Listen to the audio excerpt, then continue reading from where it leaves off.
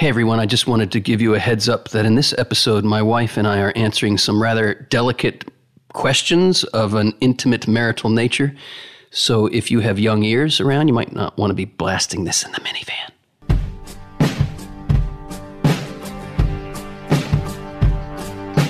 From the Theology of the Body Institute, this is the Ask Christopher West podcast.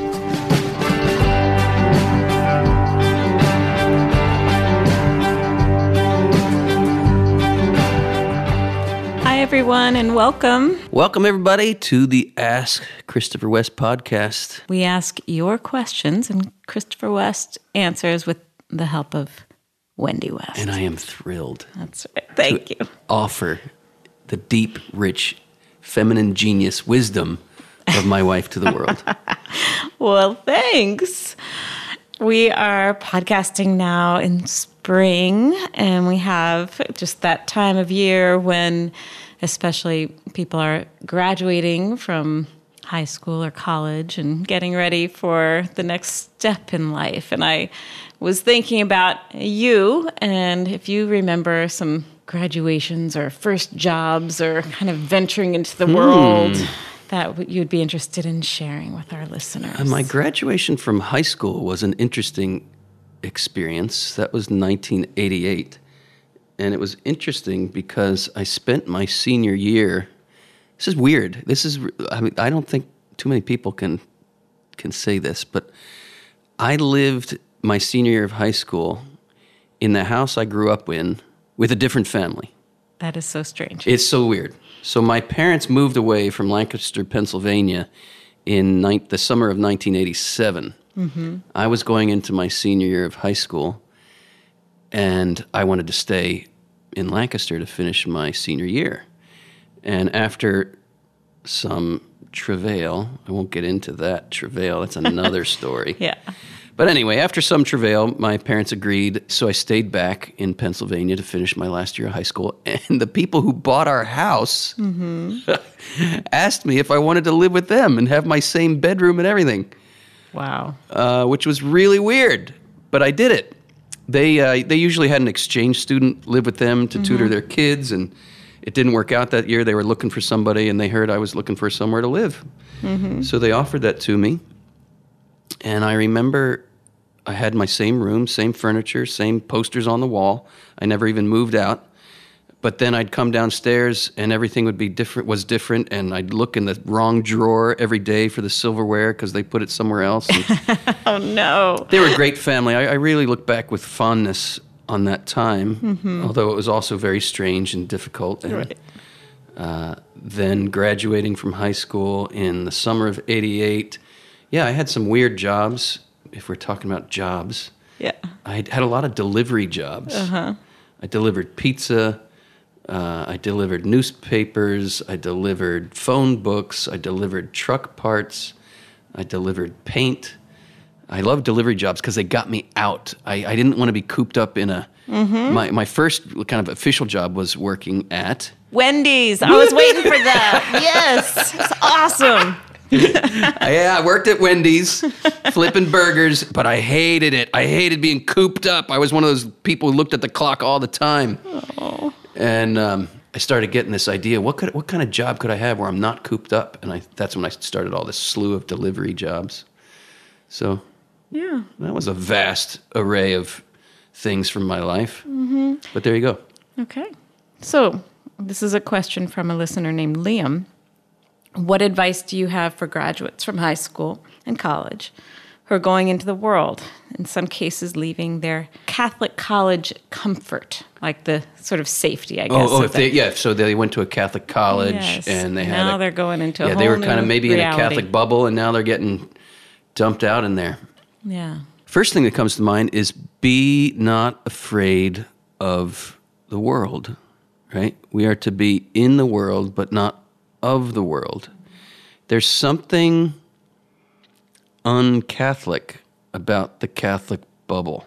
I don't want to say there's not a place for, living amongst like-minded people, and we need that, right? We need to have safe places where we can, kind of let our guard down and share our faith with one another, and that deep sense of community is wonderful and beautiful. But if it creates an inability to venture out, or a fear, or a crippled ability to go engage with those who don't think like we do, those who don't see the world as we do, that's what is un-Catholic. Okay. Because to be Catholic is to go make disciples of all nations, is to go out, and making disciples of all nations doesn't just mean, I got something to share with you and you better listen. It's entering into relationship with others and seeing also that they are children of God. They have gifts. They have talents. They see the world in a certain way that can enrich us. Obviously, in proclaiming the gospel, we believe we have the pearl of great price to share with the world, and that's real. But when that becomes, I don't know, kind of justification for a sense of superiority over others, we have a problem. If that becomes fear of engaging with people who don't think like we do, that becomes a problem. So I would say if you're venturing out from your kind of comfy Catholic community in college and you're a little nervous, give all that to the Lord, who made the ultimate bridge from heaven to earth, right? The whole mystery of incarnation is one of reaching out, of building bridges. The Supreme Pontifex, it means bridge builder. Wow. Right? So the Vicar of Christ is one who builds bridges.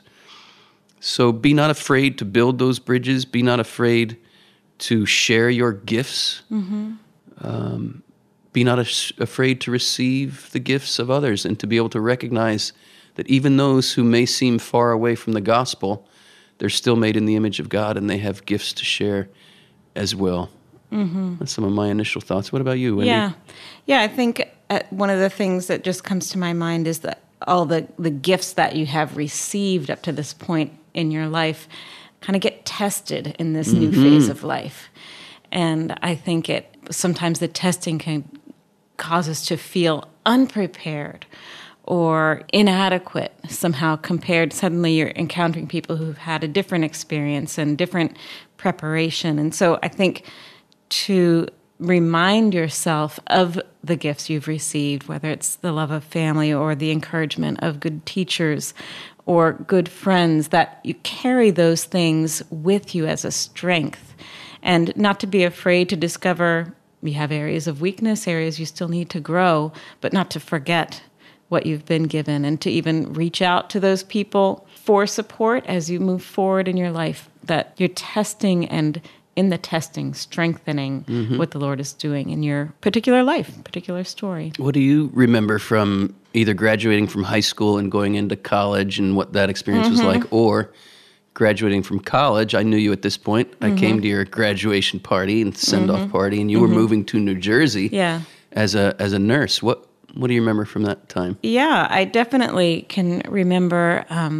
It was kind of a wake-up call that I discovered that it wasn't as easy for me to make friends as I expected it to be. I think in the environment of college, you're with people that you're sharing kind of all aspects of life, and it was very easy just to be with those people and develop friendships. And out working was a very different reality. I worked as a nurse, and we didn't even have the same day of the week off. That if we wanted to do something together, to look over the schedule and find a day when we were both off wasn't easy. It didn't naturally flow to spend time becoming friends with people I worked with and trying to connect through different church activities with new people was some of the challenges of that time.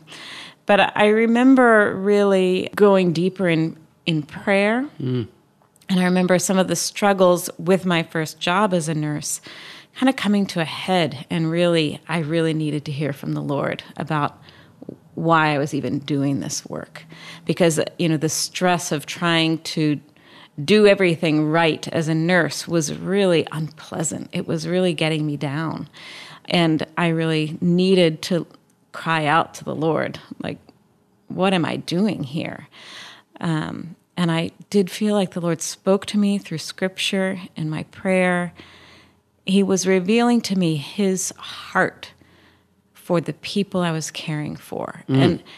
And I almost felt like the Lord said to me, I don't care if you left that IV bag a little low and then the next nurse was frustrated with you that you hadn't gotten to that task. What I care about is the people you're taking care of. And it was so orienting and helpful for me to know He cared and was caring for them through me. So that was just an example of something probably where, prayer and scripture and care of people had been in my life, and I needed to tap into that. I needed to reclaim it as a gift that I had to bring to this next stage of my life. That was the fall of 1994, right? Yes, that I graduated. That you graduated and were off in your job, because I remember that's when I received a life-changing phone call from someone who was living in New Jersey as a nurse. Yes. And we started talking regularly on the phone and fell in love. Got married. All of that, too. That was pretty awesome. Yeah, I'm filled with tenderness thinking of you back then, Wendy. Thank you. I just had a little glimpse, a memory of you headed off to New Jersey and that party that summer. And then when we had it was our birthday. Wendy and I shared the same birthday. I think we probably shared that with you guys before. But November 7, 1994 was my 25th and your 22nd. Birthday, and we went out for dinner to Wendy's. We did go to Wendy's. Oh my goodness! Remember that? That's funny. I remember. Yeah, you're right. We went to Wendy's for dinner, and I just remember getting a little window into some of your struggles at the time, being a new graduate and facing the world as a nurse. I was really impressed with the way you embraced it all. I can see your eyes sitting across from me when we're eating. And I realized, I was like, who is this amazing woman who's gone off to New Jersey to live with her grandparents and start this whole new life? It was really impressive. Thanks. Yeah. Anyways. Little story from our past. I'm sure there will be more. Yeah, I hope that was helpful for Liam out there. I hope that was some food for thought. So we have a question from a listener named Anne. She's asking about some aspects of marital intimacy. And she says, from a theology of the body perspective, what can help a couple keep an other-directed focus, a self-gift orientation to the heart when trying to work through or deepen the physical intimacy side of marital love? Okay, that's the initial question. Then she says, especially when considering women who struggle to reach climax. They often need to really focus on their own experience and guide their spouse toward what makes them feel good. This feels at odds with selflessness. Bless you, Anne. Bless you, bless you, bless you. This is not an uncommon issue in married life, and I do believe John Paul II and his teaching can shine some light into this place and bring hope and healing and maybe relieve us of some burdens that we can put on ourselves, because we do, clearly your question is coming from a place of real sincerity in wanting to know how to be a gift to your husband. But there's also, in giving, there's also receiving. And integral to love of all kinds is not just learning how to be a gift, but also learning how to receive the gift. So John Paul II says that the spousal meaning of the body is not only the call to make a gift of yourself to the other, but it's also the call to receive and affirm the gift that the other is giving. And when we live out what John Paul II calls the balance of the gift, when we live that out, there becomes a real joy that we are to give and receive. And my point in saying all of this is, it is not contrary to love for a wife. This is the case in point, the question at hand. For it's not unloving for a wife to want to learn how to experience the fullness of joy in the marital embrace. Learning how to receive the gift of your husband in such a way that it can bring you to the fullness of joy does not necessarily mean, therefore, I'm being selfish because I'm focusing on how to receive the gift in such a way that I can experience the fullness of joy that God intends for me in the marital embrace. Pope Francis had a great line in his Amoris Laetitia where he said, it's very important for spouses to remember that selflessness in marital love, this is a paraphrase from memory here, but selflessness in marital love does not exclude learning how to receive full joy. And this is all in the context of speaking of the marital act. So dear Anne, bless you, bless you, bless you. There is no contradiction in working out. Now, let me just paint a picture here. If you are like all off on your own reading masturbation manuals in order to learn how to bring yourself to climax, that we're not talking about that. That would be something non-marital and contrary to marital love.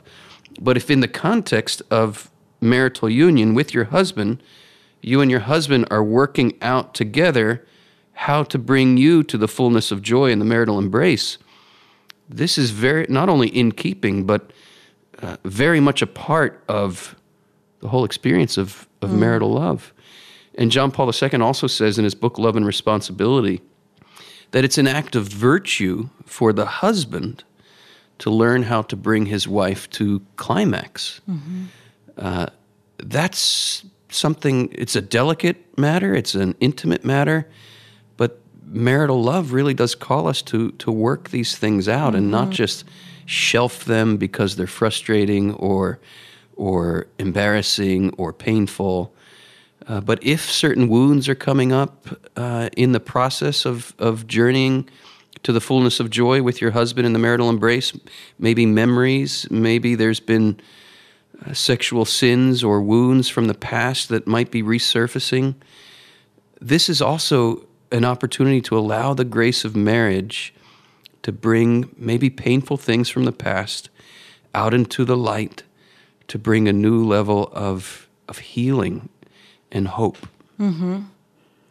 Yeah, I think one of the things that struck me about that question, too, was maybe a mistaken thought that the understanding of ourselves as our body communicating we're meant to be gift may be taken to a level of my only thought should be about the other. My only thought should be about, as a wife, my husband, to a degree that's not what the Lord is actually communicating to us through our bodies. Mm-hmm. And maybe if you take a step back and look at the fact that both our bodies are designed to come to a climax, mm-hmm. You can see the Lord is speaking to us in the design of our bodies. Amen. And I think there are a lot of challenges in this area for couples. There's an expression, there's nothing that succeeds like success. You know, when you've had progress in a good way, it can keep going, but the opposite can be true as well. Yes. When you've had disappointments or anxieties, that can feed itself. So trying to reorient in the marital act and in your conversations surrounding it to kind of break from an anxious or frustrated cycle into something that's moving towards success and peace and joy in that exchange can be, a battle. And you need to work together and be patient with one another in that process. But I think to look at and not to reject our bodies. It's hard as a woman, I can say this from experience, there is no one right answer. This will work. It's not always the case. Different hormonal situations, different emotional situations, mm-hmm. can cause very different responses from the same attempts by the husband to bring his wife joy. And so it takes a real deep self-acceptance, a deep acceptance on the part of spouses to, trust the Lord has designed us. He's speaking to us through our bodies, and allow him to take us deeper on that journey. I really just feel like that accepting our bodies and letting them speak to us is really important there. And I think one thing that this reveals about us as human beings in our marriages and in these intimate questions is that what's going on in our bodies, what's going on in our hearts, our minds, our souls in the marital act is a window into deep places of our being that the Lord wants to come to light. I remember, in almost 24 years of our marriage, love, that different times where we've just had to pause because we sensed, and it was not always just you sensing, but oftentimes it would be you sensing something was off in our marriage bed. Something was needed to come out into the light. Mm-hmm. And I remember different times in our marriage where we would just push the pause button on our sexual intercourse and just say, let's try to share our hearts and experience or get to what's going on here. Where's there a block, or where's there a frustration or a lack of communication? Mm-hmm. And those times have been very, very fruitful in our marriage. Not always easy, because just as I was saying, this is a window into deep stuff. Mm-hmm. And sometimes it's dysfunctional stuff. Sometimes it's painful stuff. Sometimes it's selfish stuff. Sometimes it's really hurtful stuff. But divine love really can come into all of these places of our minds, our hearts, our bodies, and bring healing. That's what we want to hold out here. There's always hope of healing. Some practical suggestions here. I might suggest a book written by Greg and Lisa Popchak called Holy Sex. It really, of all the books I've read out there in the Catholic market, this gets into some of the, shall we say, nitty-gritties of the marriage bed that a lot of Catholic authors are maybe a little reticent to really get into. Mm-hmm. But Greg and Lisa, with wise counsel and reverence and insight, can really help you to look at some of these issues and tensions and struggles that might be part of the marriage bed. Mm-hmm. There actually is another question that kind of relates to this. I don't know if we should stay on a little theme here. Yeah, sure. This question was submitted by a listener named Janine. She says she has been married for 31 years. And she says, my husband is having issues now with ED, erectile dysfunction. And I just wonder sometimes if this isn't part of God's plan for us. We do not want to take drugs for the ED. How do we know if it is just time to stop trying to have relations? Bless you, Janine, and bless your husband, and thank you for making yourself vulnerable. Mm-hmm. I do not want to hold myself out in any way here as a medical expert on these issues. I am not. I am coming at this as a husband and father, first of all, and a theologian, one well-versed in what John Paul II holds out to us as the vision for the divine plan for our bodies and our sexuality in this regard. So I don't want to, I may not be qualified on all fronts to give a real answer to this question, but I can give you some food for thought, Janine, and I hope it is helpful. I'm turning 50 this year, and I've certainly noticed changes in my body from when we first got married and its response in the marriage bed. And that's a normal part of aging. Mm-hmm. And while there's nothing morally wrong with taking a pill to help the husband achieve an erection, there's nothing morally wrong with that. I can understand why a couple might want to say, well, we may not want to go that direction. There could be good reason not to get Viagra, right? But I just want to be clear, there's nothing morally wrong with Viagra. Why is that? Here's the principle. Medicine and technology is good when it helps the body to function as it was meant to function, right? If someone's blind and medicine and technology can give that person sight, that's a good use of medicine and technology. But if you're to use medicine and technology to intentionally blind someone, that's working in the wrong direction. Right. People can get this idea that because the church teaches the birth control pill is immoral, therefore Viagra is immoral. Well, hold on. Why is a woman taking the pill? If she's taking the pill to render her body unable to function as it's meant to function, in other words, if she's taking the pill with the intention of sterilizing herself, it's working in the wrong direction. Right. Viagra is a different thing altogether because a man is taking a pill to help his body function the way God created it to function. So there's nothing, again, morally wrong with taking Viagra. But again, we age. If a couple in their 70s, 80s, even 90s are still able to come together in the marital embrace and they enjoy doing so and it's a blessing to the two of them, praise God, that's awesome. But if a couple getting along in years has found they're not able to come together and they accept that prayerfully and believe that's just the kind of natural course of things, they're certainly not obligated to take Viagra or make sure that they're absolutely able to engage in the sexual act. There is a time and a place, a season for everything. And just as it says in Ecclesiastes, there's a time to embrace and a time to refrain from embracing. So that could be, Janine, what's going on in your relationship. I'd encourage you just to keep putting that in the light with your husband and with the Lord. If you're in agreement there, then I would see that would be a confirmation that the Lord might be leading you in that direction. If you're not in agreement there, though, I'd continue to pray into it, see what the Lord is inviting you to. Mm-hmm. Yeah, I think all that is really true. And I think the question being, how do we know if it is just time to stop trying? I think you're getting at that right there. There's not a rule to guide that. There's a tuning into the Lord and to one another's hearts.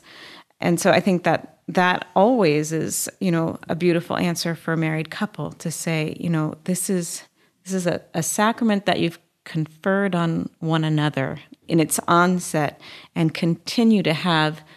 It's kind of similar to those discernment questions about achieving or avoiding pregnancy, for example. Mm-hmm. No one on the outside That's right. can know the hearts of the couple the way that you're called to know one another and know the Lord's heart for your marriage. So I think all of that is really, it is in a certain way saying, yes, you're right to be praying about these things and considering these different options. And I think just one thing that comes to my mind as I'm thinking of you is that it's good to think about the uniqueness of a marriage relationship, the uniqueness of being given completely to one another, and whether there are still expressions of marital affection that are meaningful and important to your relationship, even if you both know they can't lead to union because of physical realities, that it might be good to talk about, and maybe that is a new thought for you, but you've given your whole bodies to one another, not only so that you can engage in the marital act. There's meaningful, life-giving expressions of our love for one another that can continue. And it's so important to communicate about what is meaningful to the other person, because that would be unique to each person. Yes. But I just wanted to share that it should not mean a no longer seeing one another as spouses. Correct. Even if this is a physical change that impacts your relationship. Yeah, I'm so glad you brought that up. It shouldn't mean coldness or distance. There is meant to be a free-flowing physical closeness between a husband and a wife, whether or not that's able to lead to intercourse. There is great merit and a great many graces and blessings flow to the married couple just through that physical closeness. Mm-hmm. And at different stages of life, different ages of life, that closeness has different manifestations. So I would urge you, Janine, to find ways to continue to bless and affirm your husband physically, and for your husband to do the same for you. Touch. We are creatures that need to be touched. Mm-hmm. If an infant is not touched, it can actually die, even if it's getting all of its nourishment through IV or whatever. We are creatures made to be touched. Mm-hmm. So my prayer for you, Janine, and your husband would be that you would find the ways of loving, blessing, affirming, touching one another, holding one another, kissing one another, that become a true blessing and a real continuation of your intimacy as husband and wife, whether or not at this age or stage of your life you may be continued to engage in the marital act. God has a plan. And guess what? It all leads to the marriage of the Lamb. This is where we're all headed. If we put our hope of fulfillment in this life, we are to be pitied more than anyone. And the reason Jesus himself says there's no marriage in the resurrection is because the sign of marriage, as beautiful and wonderful as it is, it's but a sign. It points to something far greater. And you are approaching that far greater reality.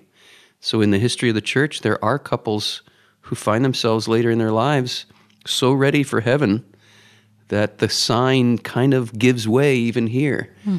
And they spend the rest of their years together just anticipating that eternal consummation that awaits us on the other side. There's nothing wrong with that at all. In fact, that's very meritorious. Good word there. Little vocab coming out. Yeah. Meritorious. Was that meritorious of me? It was. It was good. Very good. Very good. Well, I think that's all the time we have for on this episode. Thank you, everyone, for your questions. Liam, Ann, and Janine, appreciate you writing into us. If any of you listeners out there have a question that you would like us to address, you can submit that. We are getting a lot of questions, but we look at them and try to randomly pick the questions to be as fair to everyone, so you have as good a chance as anybody.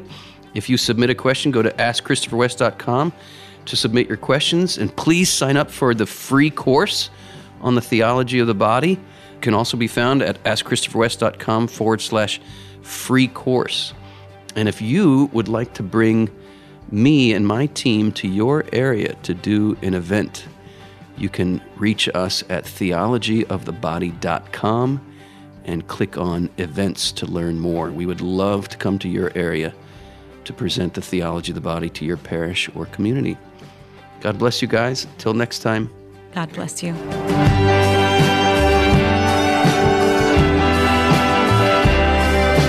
The Ask Christopher West podcast comes to you from the Theology of the Body Institute, with music by Mike Mangione and production by Sounder and Key.